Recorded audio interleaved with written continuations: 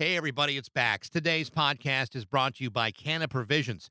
Canna Provisions is an adult use cannabis dispensary with the largest selection of cannabis products in Western Massachusetts, with locations in both Holyoke and in Lee. They offer a warm, unique shopping experience with guides rather than bud tenders. In fact, they're not just a dispensary, they're a destination. Visit cannaprovisions.com. That's cannaprovisions.com. Adults 21, please, and please consume responsibly. And now, today's episode of Baxy's Musical Podcast. It's Baxy's Musical Podcast.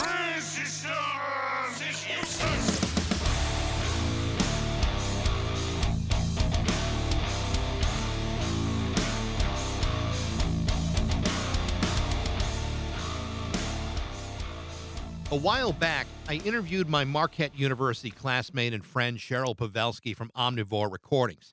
Cheryl, as you may recall, has had an exceptional career, winning a couple of Grammy Awards over the last decade. But she is hardly the only music success story to come out of Marquette in the 1980s, not by a long shot, because the other big success story is the amazing career of music executive John Rubley. What you're about to hear is an incredible story of a young man from Arizona whose passion, persistence, and perception has led him from being a college freshman at Marquette University's radio station when I was there to becoming one of the founding members of the Lollapalooza Festival, one of the most influential music festivals of the 1990s, to booking, managing, and signing some of the most influential bands in history, including during his 12 years at Atlantic Records, to owning his own record label, Gray Market Records. John Rubley is a man who has landed himself in the middle of some of the most important moments in music history and has had a hand in exposing an entire generation to some of the most important music over the last 3 decades. I've known John Rubley for the last 35 years, and it was a pleasure to catch up with him on today's episode of Baxy's Musical Podcast.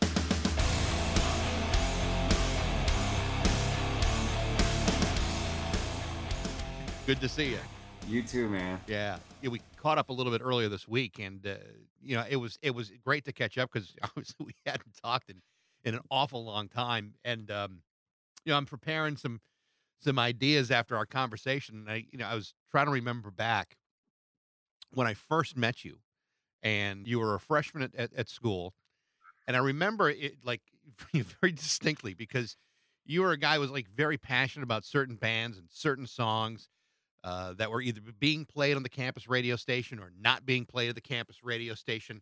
As I told you the other day, I had come from such a limited musical, background, where the Cars were considered a punk band, and Tom Petty was totally new wave, and I really envied the knowledge and exposure that you had. And even though there was 2 years difference, I was like 2 years ahead of you. I always felt like I was in some ways like 10 years behind you.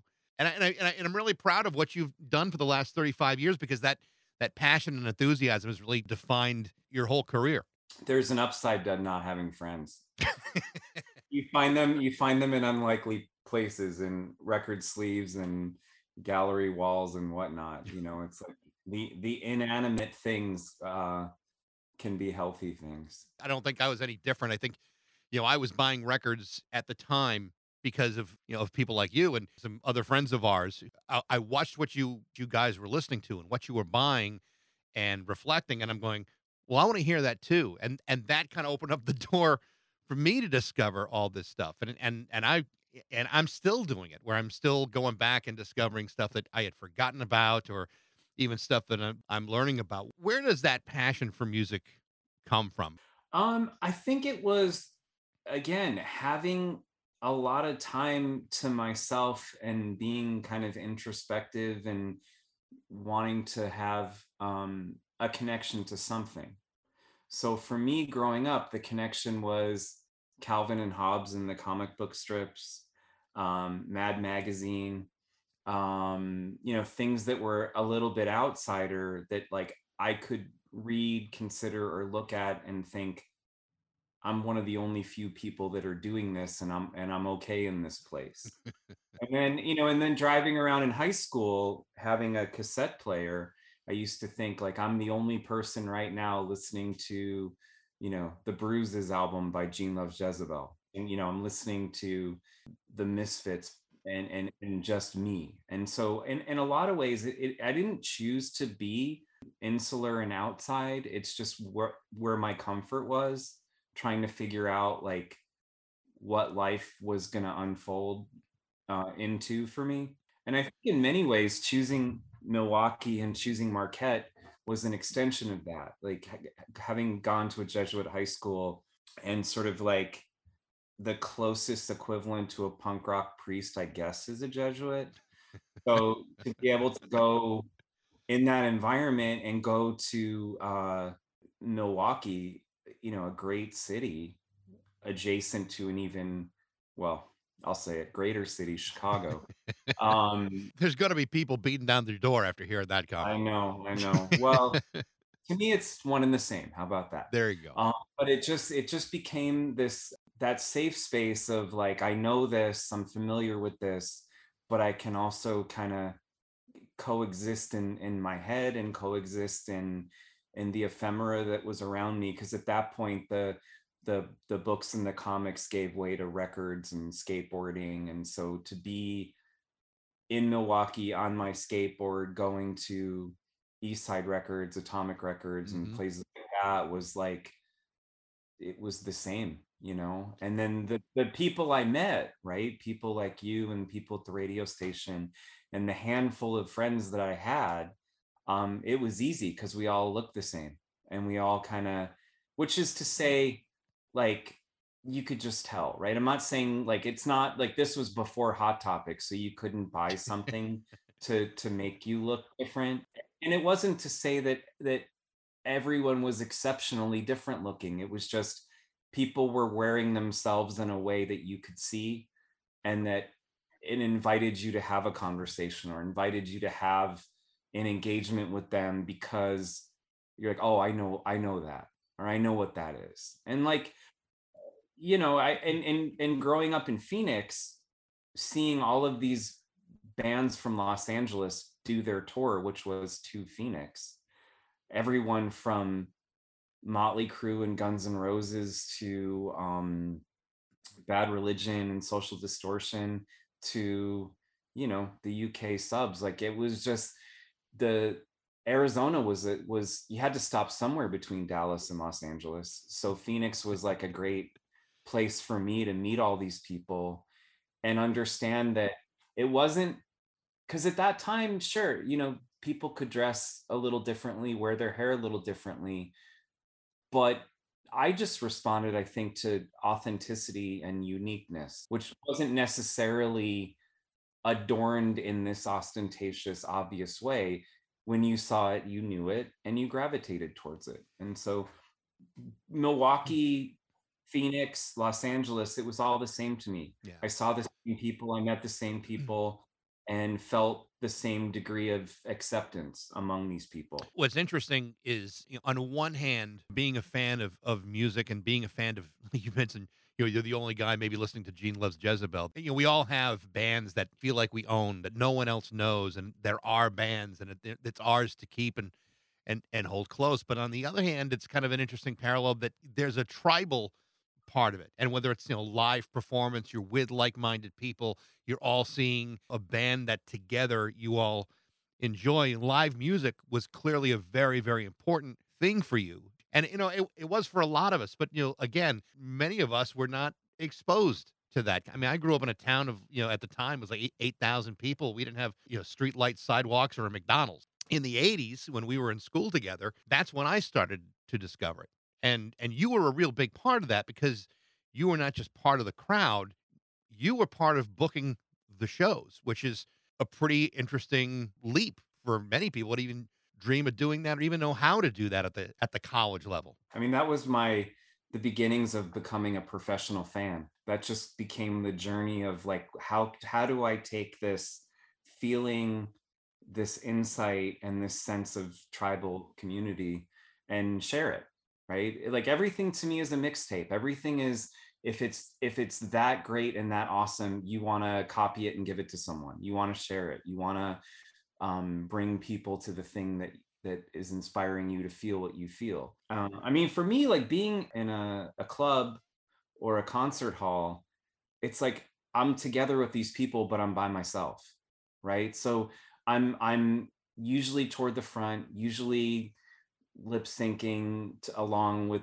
the act, and just in my own state of connectivity with what's going on, but I'm with people. So it was kind of like a weird sense of I'm trying by being at the concerts, and a weird sense of I'm succeeding by being at the concerts. So anyway, the thing with Marquette that was amazing was I get to Milwaukee, I immediately apply to become a DJ, which was amazing. I think my shift was like 10 p.m. on a Sunday. It was like, or 8 a.m. on a Sunday. It was one or the other. I can't remember, which was fine. And then the two guys I got hooked up with, all they played was the Grateful Dead and reggae music. And I haven't really shared this, but one of the acts that they played was this artist Muda Baruka, who was like a kind of like the reggae minor threat. Like he was just basically political, took a point of view, and was like hyper charged. And I ended up booking him on Lollapalooza in 1993.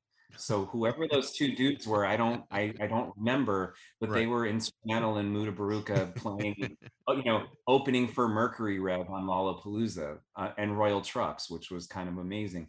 But anyway, so I did the radio thing, and then I ended up working for a local promoter named Tony Seelig. He was the nephew of Bud Selig, who owned the Brewers at the time and was the commissioner of baseball. And Tony was this local impresario and had like the dance night twice a week, and Mm-hmm.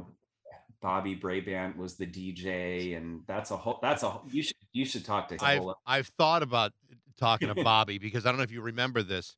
Well, there are two great stories about Bobby. One, we were having the campus radio station was having a party at this club, and I was supposed to go up and talk to the DJ about what we were going to do, and Bobby was the DJ, and I know how that talk went. it didn't go well. I believe it was like, "Hi, I'm Mike Baxendale from WMUR at Marquette," and I believe the response was, "Why the fuck are you up here?" Yeah, exactly. And but the other story about Bobby was when I was doing my first morning show in Milwaukee, Bobby would hang out with us all the time, me and downstairs Dan Hansen, to a point where you could almost say he was kind of like our producer on that show. I mean, he's a remarkably colorful personality, and if there's anyone that needs to write a book, it's Bobby. Well, it's just a quick aside. Hopefully not one too many of those, but like I used to take the bus to high school. My parents would drop me off at the mall, and I took the bus to downtown Phoenix. And then after school, I'd get dropped off at the mall, and I'd go hang out at the record store. Yep. And the record store clerk was in the local punk rock band. And he's the one that actually introduced me to The Fall and Love and Rockets and things like that. And he was probably, I could say, 5 or 6 years older than me. And then one of his bandmates would hang around too and gave me Interview with a Vampire by Anne Rice back in 1986 or something. And so those guys really included me in their sort of circle of the obscure, right? And Bobby was the same. And I would say, Rich Menning, who owned Atomic Records in Milwaukee, was the same. I just was, we talked about Dave Breen earlier, who was the clerk at Atomic Records. Like all these people were very giving and very supportive and very nurturing of someone that was curious like me to know the things I didn't know. And so whether it was passing down, old t-shirts, or teaching me how to use oatmeal soap to spike my hair, or just what, even politics, right? It was just another side of life that there's no way I would have learned if it weren't for these older people not only accepting but really nurturing my curiosity and my need to fit in somewhere. And so anyway, at Marquette, it was really through working for Tony Seelig at the venue, talking to these booking agents about all the acts they were trying to book at the time. And Milwaukee was a great market because it was so close to Madison, so close to Green Bay, so close to Chicago. And eventually I was talking to an agent who was frustrated he couldn't book a band called the Goo Goo Dolls. And did I have any ideas? And I said, well, yeah, starting to take over this concert program on campus in the basement of the student union, and I could have them play. And he's like, do you have a budget? I'm like, I probably can get like $500. He's like, done, sold. And the Goo Goo Dolls were on a label called Metal Blade at the time. They reminded me so much of the Replacements. And I mean, I don't think you could be our age and not have one degree of separation of the greatness of the Replacements and Husker Du, and and all things Touch and Go and things like that. It was just the time. Anyway, so I ended up booking the Goo Goo Dolls, and it was awesome. And I started to think about, like, well, who am I booking this for? And then I realized, well, there's a handful of students that I know that are into it, but there's also people I was meeting around town at the venues and clubs and whatnot. And I was like, well, why don't I invite them too? Why don't I include the local music writer, Thor Christensen at the Milwaukee Journal, or the writer at the weekly alternative, the Shepherd Express? Why not include them in this and create something where, the elite private Catholic school is actually a part of your community and not outside of your community? Every Friday at 3, we had these free concerts, and the Goo Goo Dolls led to Soul Asylum, led to the Flaming Lips, led to Nine Inch Nails, led to Primus, and the list goes on. And I was at the right place at the right time, because this is sort of the apex of college rock and the height of touring, and being a venue in Milwaukee where you could play at 3 in the afternoon and get paid probably twice what you were getting paid at a club, and you were selling merch, and it was a free show, and it was in front of hundreds of people, and that night you could go play Chicago, Right. Madison, Green Bay. It just became something that built on itself, and I just happened to have a good Rolodex at the time. I remember going to a lot of those shows, and I remember, the posters that were put up, and I remember people saying, "You're not gonna believe who Rubley booked." And it was years later when the Goo Goo Dolls are blowing up commercially, and Soul Asylum, and then and many of the bands that you're talking about really hit. It's like, "Hey, wait a minute, I saw those in a room full of 150 people, and it was awesome." Well, I have to say, part of it was having the administration of the school really emphasize the student activity fee that we all paid, and really having, I mean, I think what Jerry Seinfeld performed my senior year on campus. So you had people booking speakers. I think Jello Biafra spoke to, so it was a time where Milwaukee was right on the map in terms of all of these people doing these tours, whether it was a spoken word tour or a comedy tour, and in my case, music tours. And so, I just remember I really wanted to book Peter Murphy, because I think all of us were Bauhaus fans at the time. And Peter Murphy had this album Deep that was coming out, and which ended up being his big album. And Cut You Up is still a song that gets played a lot on alternative radio. And they played in the movie theater on campus. And I charged $3 for students and $7 for the general public. And tickets remained available up until a week before. And then what happened was I started getting flack because it ended up selling out. People were confused why tickets were made available to the general public, but that was helping to offset the budget of putting on the show. But the reason why it picked up is the opening act was Nine Inch Nails, and it was right before Pretty Hate Machine came out. And right around the time the show happened, which was in April of 1990, Nine Inch Nails was it. And they just happened to be lucky. Again, I think, like in life, if you put yourself out there in a way where you have good intention and you have this degree of authenticity, I don't know, you tend to be in the right place more often than not. And I just feel like, for me, people like you and the other friends I had on campus made me feel okay. I'm sorry, I'm using very contemporary speak. I wish I knew what that meant back then. I wish I knew what therapy was, because I didn't have the same parents you did.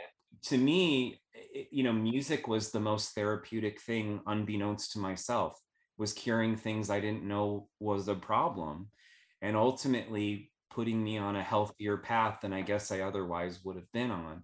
But the overall experience I had in Milwaukee for 4 years changed my life and influenced everything I've done since. Let's talk about after Marquette. Tell me about what happened immediately after. Did you go right back home to Arizona, or did you stick around that area? Yeah, it was pretty fortuitous. I packed up my Volkswagen and I saw Madonna on the like a prayer tour at the Rosemont Horizon in Chicago with my stuff in the parking lot and continued driving home.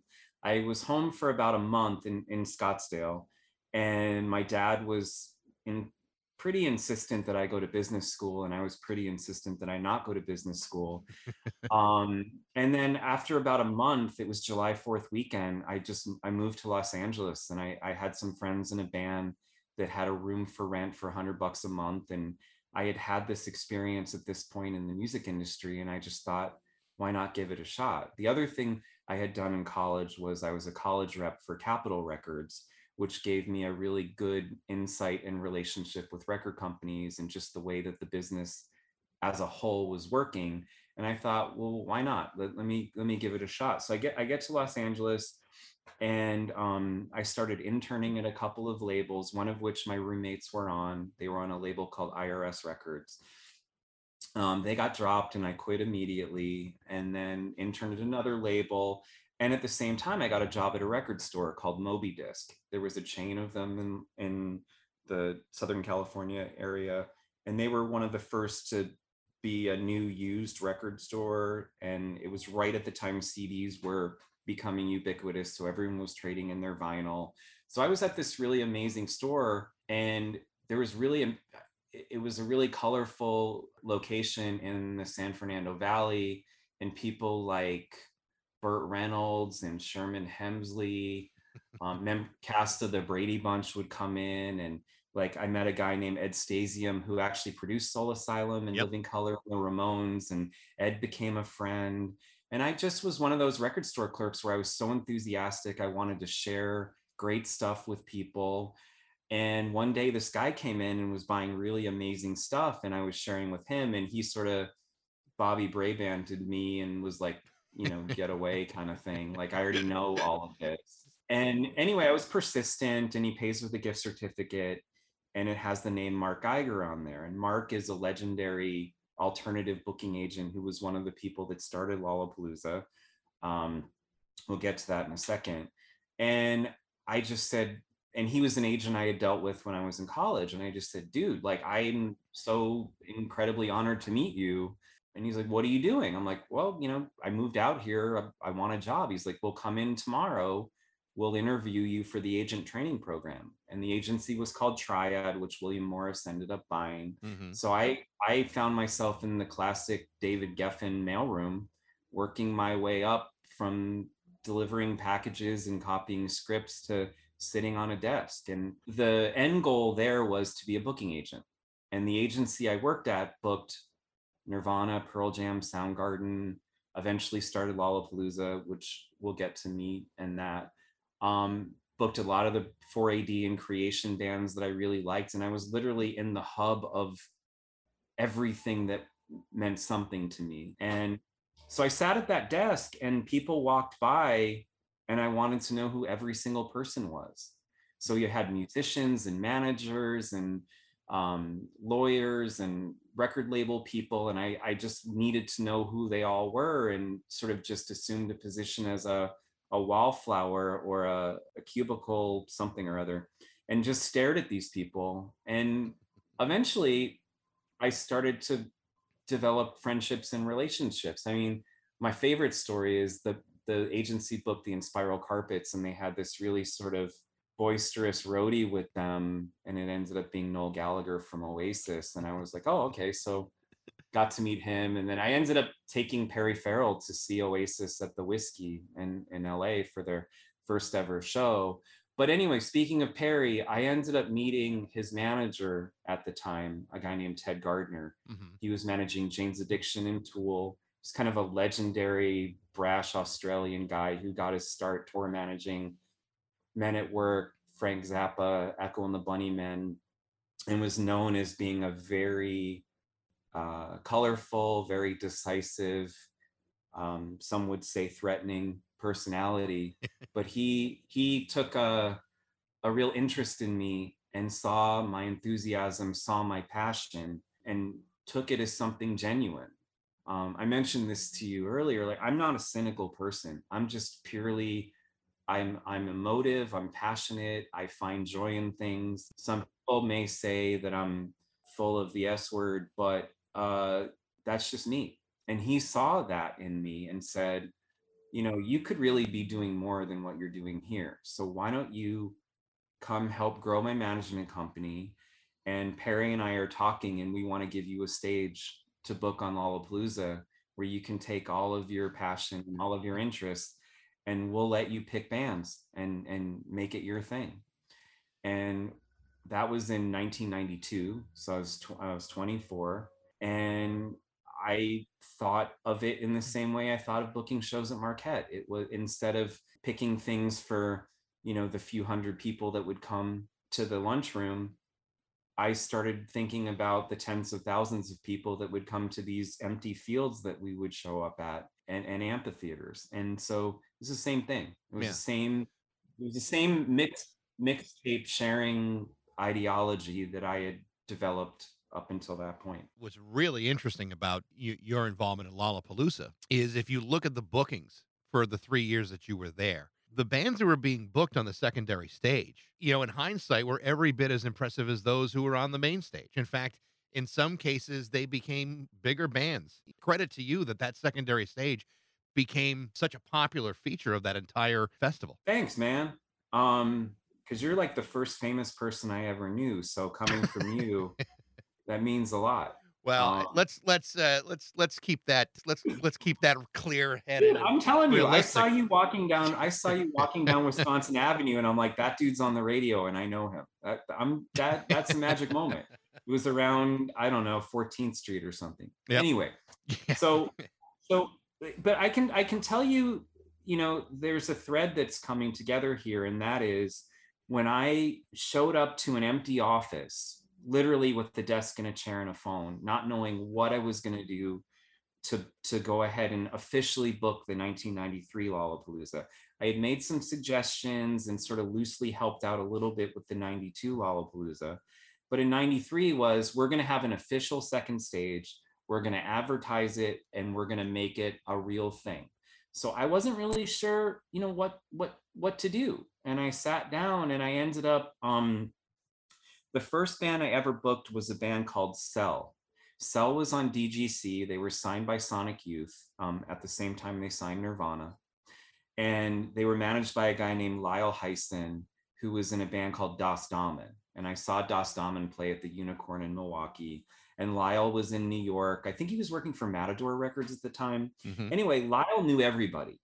So I kind of explained, like, this is something I'm trying to do.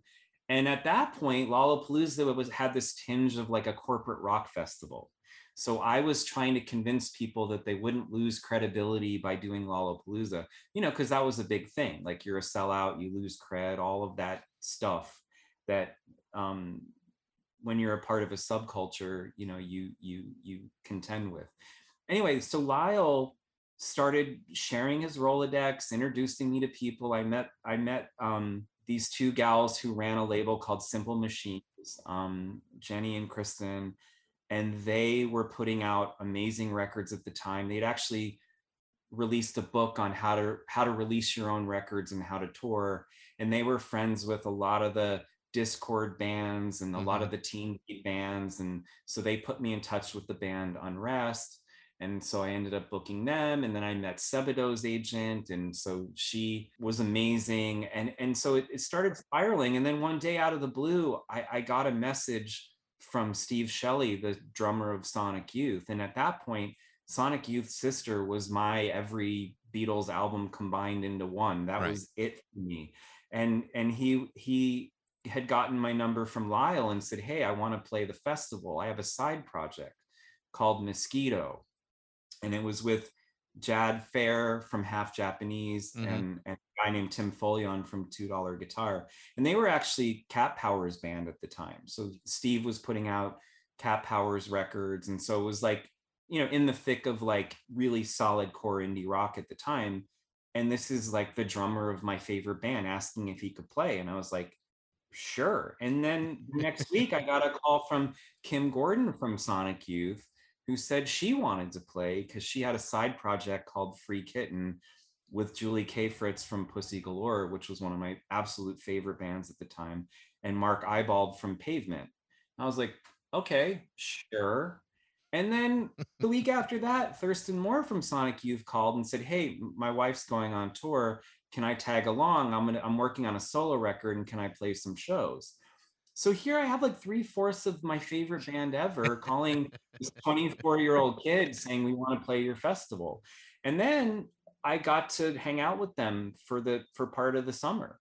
That was the other bonus for me, is not only could I pick these bands, I could go hang out with all of these people. And it was truly like the lifelong summer camp relationships that you develop because of how close knit it was all then. And again, this was pre-internet, pre-everything. This was hand to mouth, passing Flipside and Maximum rock and roll magazines from one to the next. And it was truly the subculture. So the other thing that I benefited from that summer, aside from hanging out with all these amazing people, was I got to meet kids in every single city that the festival toured to, and understood what made people the same, what made people different. And so I spent the next 2 years, 94 and 95, really thinking about all of those kids and book the things that I thought they would like, whether they knew they existed or not, which led to Stereolab, which led to the Verve, which led to the Roots, which led to Method Man, which led to Coolio. So I have a really funny Coolio story. Okay. So I really wanted to book Coolio in 1995. I love that Fantastic Voyage song with the Ride Ride Slippity Slide chorus. And he was just a character. And at that point, I had booked the Fushnikins because Mike D and the BC Boys played in 1994, and Mike D was really hands-on and who played the second stage and was the most respectful, most encouraging, and most gracious partner one could ask for in selecting acts, and really helped me recognize the need to program specifically to the people that were coming. And so I don't know, Coolio fit the bill to me, and I didn't have enough in my budget to book him in 1995. And I went to Ted Gardner and said, I really want to book Coolio. I don't have enough money. The other members of the committee are not having my back. He's like, just do it and we'll find you the money. So Wow. that year, Sonic Youth headlined. And I thought it was a little troubling for me because I felt like the main stage became almost too insular. It became too, I guess, inside baseball, right? Like, and I found myself arguing for Stone Temple Pilots, for Live, for Bush, for like more the Goo Dolls, more commercial alternative acts that would actually bring in the person that didn't have the level of exposure that the rest of us had.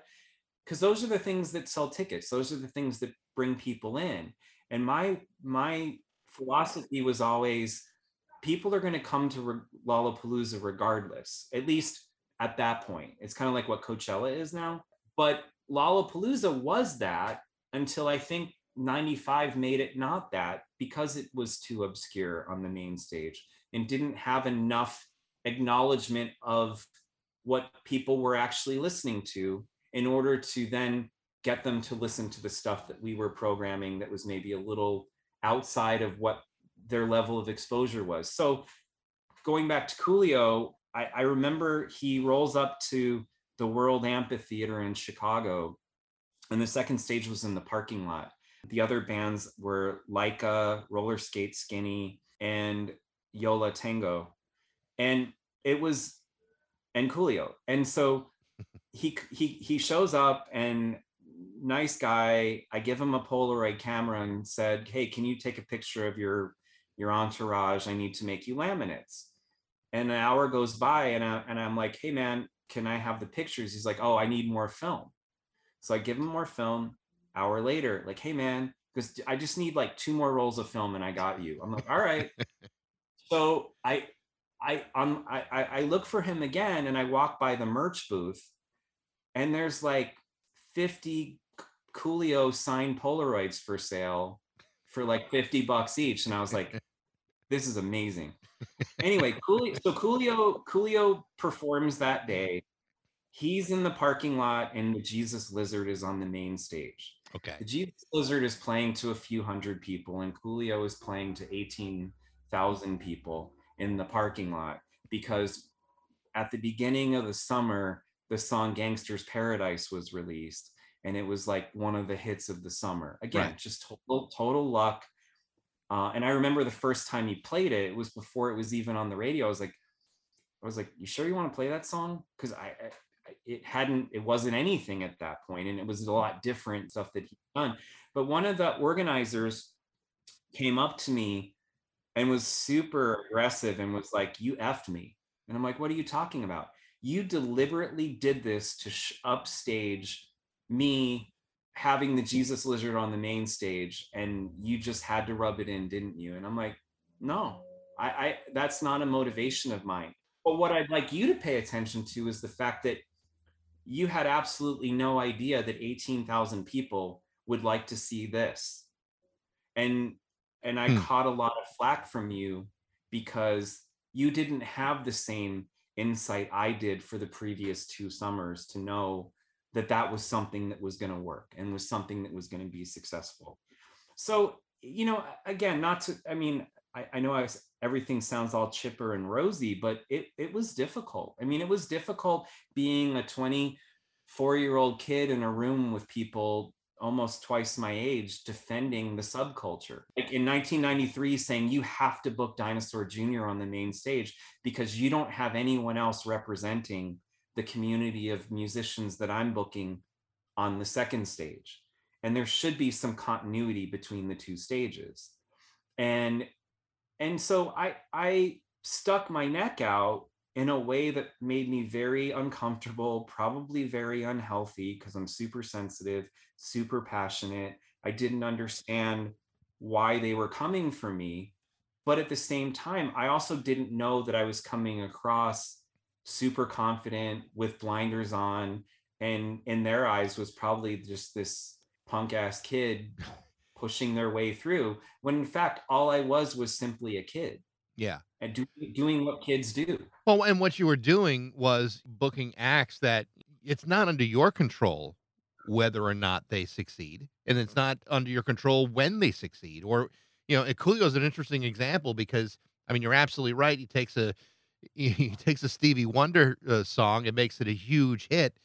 Who would have known that that would have happened? And that's not your fault. And it's interesting that someone would take it as you aggressively stepping on feet. You're just doing the job that you were being hired to do. It's Yeah, interesting.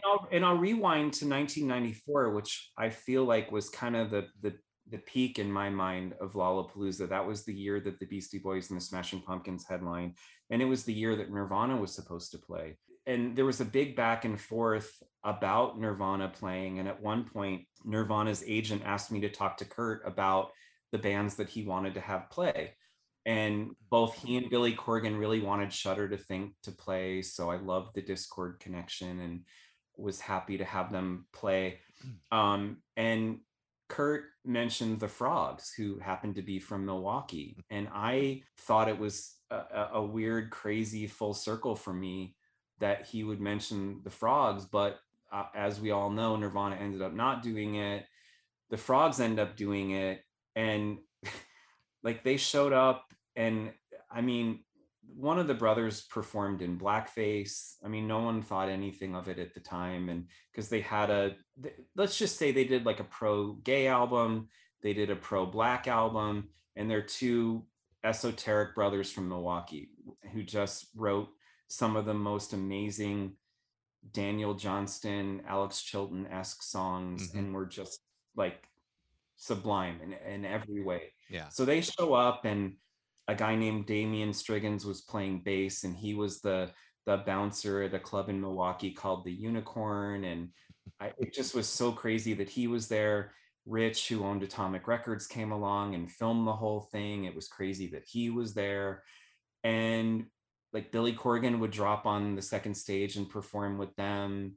And pretty soon that summer, a lot of the main stage acts were taking an interest in the second stage. So Green Day played unannounced, L7 played unannounced, and Cypress Hill played unannounced, the Black Crowes played unannounced. Like I had all of these things that were going on because a lot of the main stage acts were recognizing the connection to the subculture that was happening on the second stage. Like Nick Cave would sing What a Wonderful World with the Flaming Lips.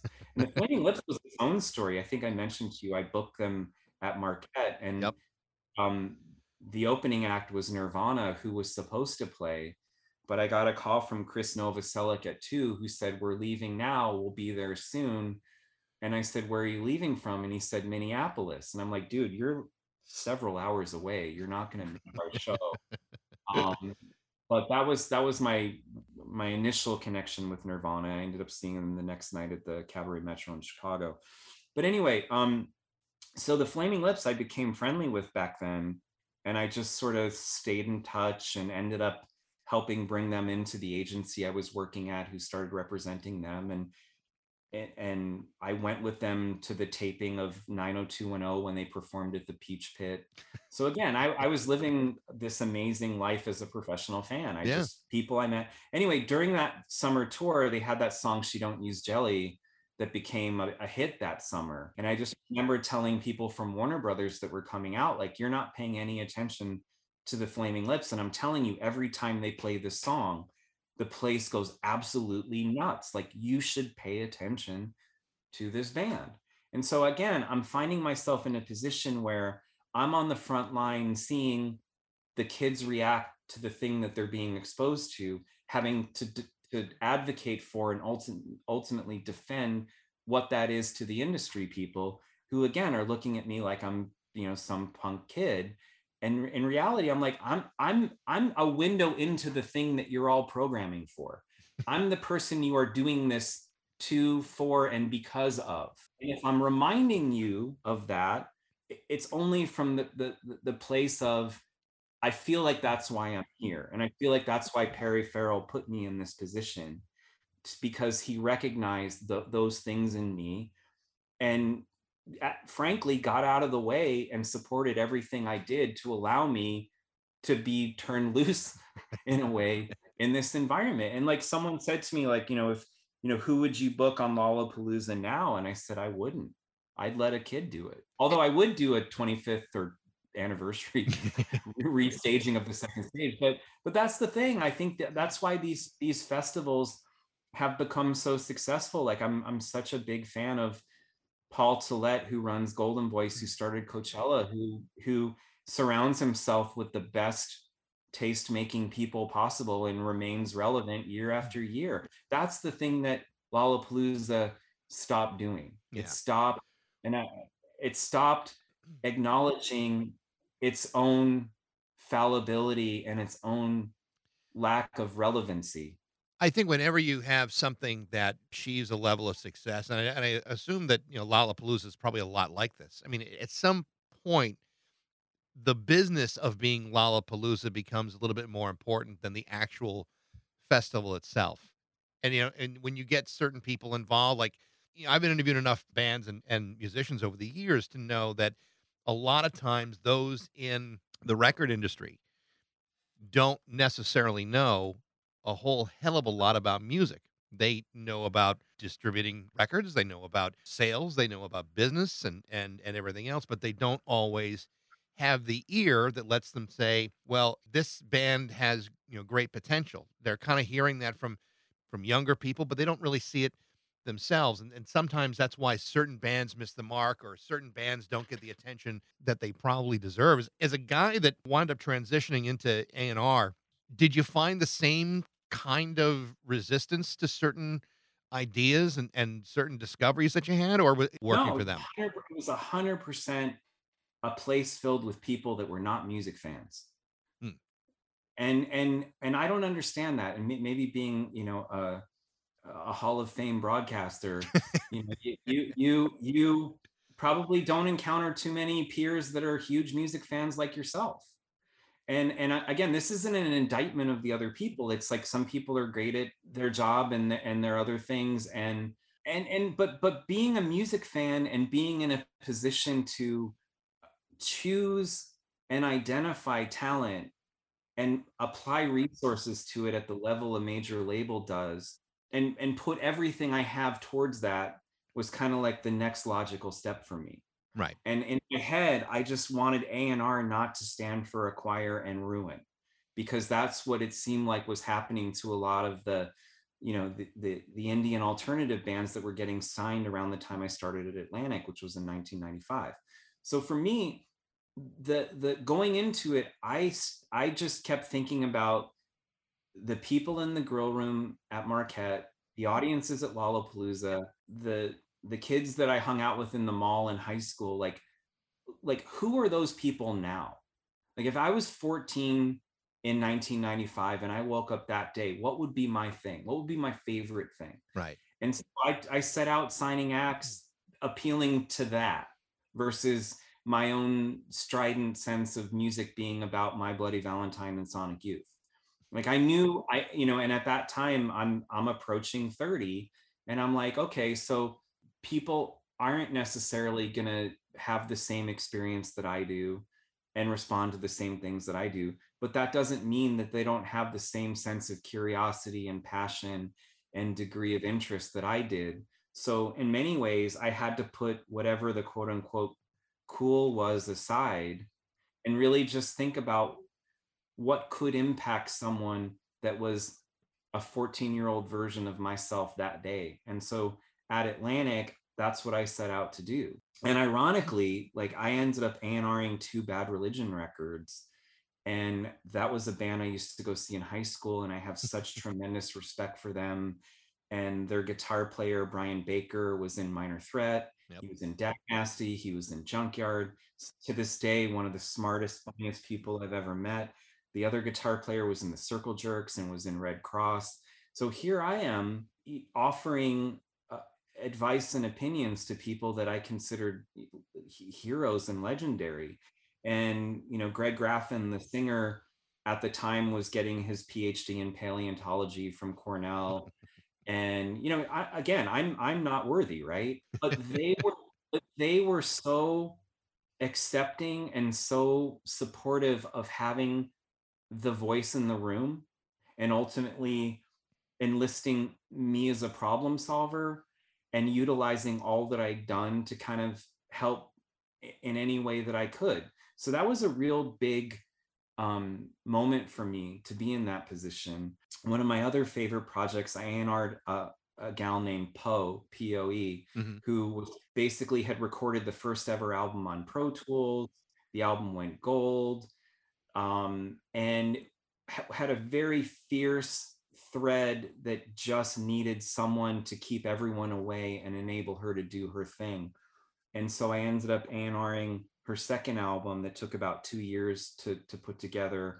Her brother, Mark Danielewski, had released an album called The House of Leaves, which was kind of like in the pantheon of David Foster Wallace and Jeffrey Eugenides and things like that, where it was a writer's writer and an instant cult hero book. So I was in a position where I had to defend her and her art and what she was doing. And that really fortified a lot for me. And it was at that time that I found the band POD. And at first it was, I wasn't really sure what I was listening to, because it was a hybrid of so many things. And I had gone to a show at the Roxy on Sunset on a Sunday night. It was sold out. The kids were 14. They had better skateboard clothes than I did. They were more passionate at that point than I was. And they were just playing this really fierce music that reminded me a lot of, I don't know, maybe Rage Against the Machine, or I don't know, maybe a little bit of Tool or something. But I met the guys, and it was interesting. The bass player's like, I listen to George Benson and Quincy Jones, and the drummer's like, I learned to play drums to the Cars and AC/DC. And the singer's like, I like Bob Marley and Led Zeppelin, but the guitar player was like, I like Jimmy Eat World, I like the Chemical Brothers. I was like, oh, okay. And then they're like, but we all like Bad Brains, and I'm like, I'm in.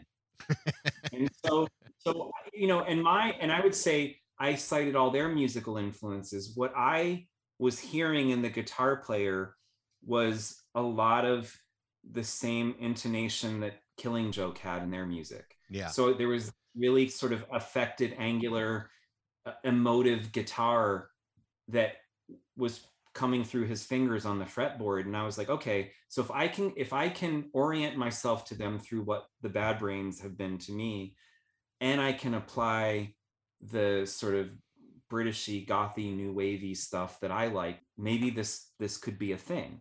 So I signed them, and the band had at that point had a following in let's call it the Christian market. Right. And I call it the Christian market because there was a scene of bands at the time that were playing to youth groups and social halls and church basements and things like that. And their contemporaries were a band called MXPX.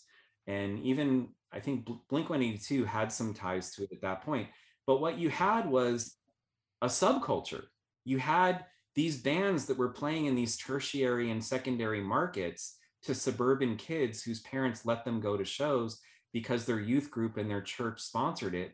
But the music sounded like contemporary punk rock music. Funny that you mentioned, Bad Brains and even Killing Joke, and all three of those bands certainly have like a certain spirituality to them. Certainly Bad Brains, but even on the furthest end of it, Killing Joke does too. Right, and we would say like, there's Christians in the band, but they're not a Christian rock band, And we would cite U2 a lot, and Bono had this quote of, "Religion is when God leaves and man takes over." And U2 was pretty supportive of what we were doing at the time because they knew the band had this spiritual thread, let's call it that. But they never went out and preached, and they never went out and sort of smashed everything over their heads. And the crazy thing is, POD's first ever tour was opening for Primus. And that goes back to my connection booking Primus at Marquette. So many things come full circle that way. And then Korn ended up taking them on the road. And then they went on to take Linkin Park out for Linkin Park's first ever tour. They were the first act of 3. And it was just one of those things where you could just see the kids responding, the subculture responding. And in the late 90s and early 2000s, their version of rock and metal was what became a thing. And they were the first rock band to be number 1 on TRL. They got on there and they gave shout outs to Stained and the Deftones and Incubus. And Atlantic got really angry that they didn't mention the other acts on Atlantic, but there weren't other acts on Atlantic like them at the time. And I was just in my own lane with them and listening to them and facilitating them doing what they do.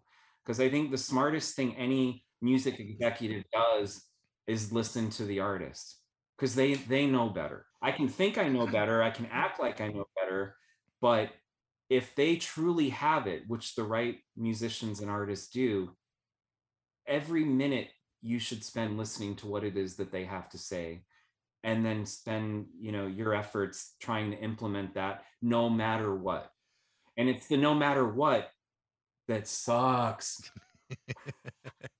I want to ask you though a little bit because you've owned Gray Market Records for like the last 6 or 7 years, and I was on the website yesterday, actually right after we talked the other day, just to listen to these bands because I had not heard these artists, and it's interesting that you talk about what you are marketing to or what you were thinking about marketing to many years ago, because the songs that I heard from and I may be butchering the names like Donzi and Oka Tigra and some of the others that were on the website, they may be obscure names, but these are all very accessible sounding records, and they were wonderful. I mean, they were really, really good, and it's like, well, it's full circle. Yeah. Because to me it's now when you end up look, and working for Lollapalooza, working for Atlantic, running a joint venture with Atlantic and then Universal, you find yourself in a position where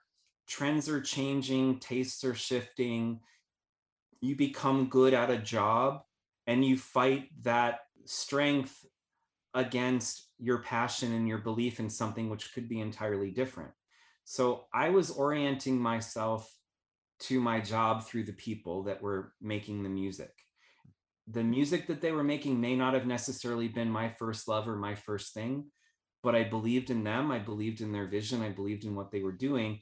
And I knew how to facilitate on their behalf opportunities and shepherding resources to them. And that was kind of what I then became good at, was learning how to turn every no into a not yet, and then the not yet into a yes, and the yes into hopefully other people falling in to their line of vision and what they were trying to do as artists. But eventually it kind of runs its course. And I think, everything is cyclical, and I don't know if the 20-year cycle makes sense or whatever, but I just found myself at the end of running a joint venture really not wanting to listen to music and not wanting to spend my spare time in the headspace of just listening. And I started going to art galleries, and art galleries became the new record stores for me. And I Right. just would go lost there like I would. But anyway, I just took a step back, and I realized there was so many younger artists making music that was very similar to music I was listening to 20 years ago, and referencing bands like Ride and Slowdive and My Bloody Valentine and the Cocteau Twins, and of course Joy Division, New Order, Bauhaus, The Cure, my pantheons of rock. I realized at that point, like, I don't need the big infrastructure of a major label anymore. Most artists are able to record at home or with a friend. A lot of people mixing now are charging very reasonable mix rates because Right. they don't have to have a $2,000 a day studio. They have a home studio, and you're paying them a fraction of what you used to because their costs aren't being eaten up by the studio. So more money can go to them. So anyway, I just decided to find acts that speak to what I love and what my passion is, and hopefully provide them the same level of advice, the same level of guidance, and hopefully enough resources where it then becomes what Amit Erdogan, who founded Atlantic Records, would tell me time and time again. It's all about timing, and it's all about luck. And I feel like right now, the hardest thing for any new artist is breaking anonymity. Yeah. Because we don't have the level of curation we used to have at radio and 120 minutes and the one page in Rolling Stone devoted to alternative music. Like, you would have very specific tastemakers that you could point to that would open you up to the new things. Now there's so many playlists, there's so many avenues, there's so many outlets. And as a person working with new and developing talent, I can't just hire a publicist and get in Melody Maker and NME and Right. Alternative Press. That's not a thing anymore. I can't just get on the specialty radio show, present company exempted, and even college radio. What's that now? Yeah. And so much of what's breaking acts now is TikTok, Twitch, and Instagram. And I have to say, it's really tough, but it doesn't diminish my passion for what I'm doing. It just means I have to figure out and unpuzzle what this moment is. And I'm still trying to figure that out. Well, you've got a major challenge in the fact that just distribution has a whole different meaning today in music. I mean, you're not moving albums or CDs anymore. You're moving MP3s and playlists. And it's very hard to really feel as if there's a monetization point in that when the payback to a Spotify is so lopsided. It's a difficult time to be a musician. Well, the hard part is, what do I invest in and how do I invest in?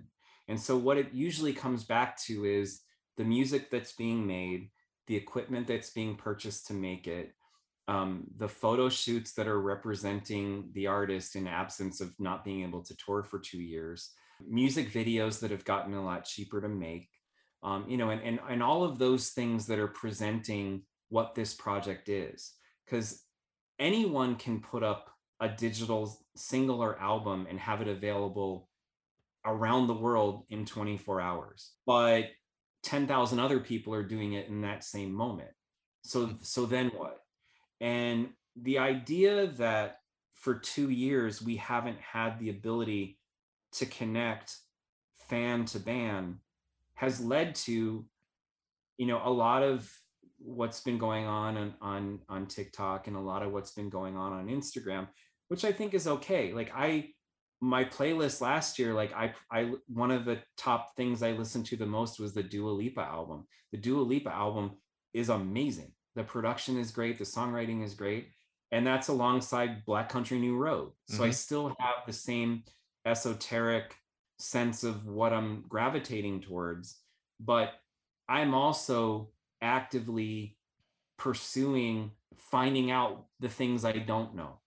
Like one of my favorite acts is an artist named Nilüfer Yanya from the UK, and she's amazing. And I forget where I first heard of her, but like finding an artist like that few of my friends know about and sharing why I like it has been amazing. Yeah. But that said, I think the thing is with the label is I'm worrying more about how good the projects are, how authentic they are, and hoping that the timing will line up, and hoping that things will fall into place for them. Like 2 of the acts on the label are playing the South by Southwest Festival in Austin.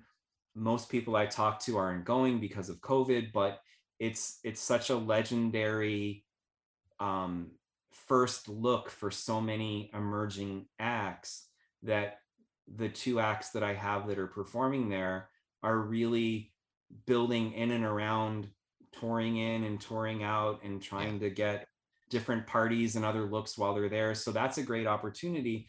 But ultimately, what I think is going to happen post-pandemic is a return to, coming full circle to the tribal aspect of things. Because I feel like more than anything, we're looking for our tribe again. We're looking for a version of what the subculture was to you and me. And I really think people are going to find it again. And I really think within each of the tribes and each of the subcultures, we're going to have the superstars within each of them emerge. That's going to then affect, and then ultimately, hopefully, enhance and increase the level of exposure that people have to artists other than Dua Lipa.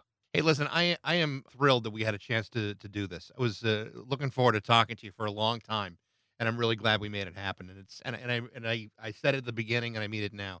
I'm very proud of you, John, and your career has been astounding, and you've made a lot of Marquette people very proud of you. So thank you.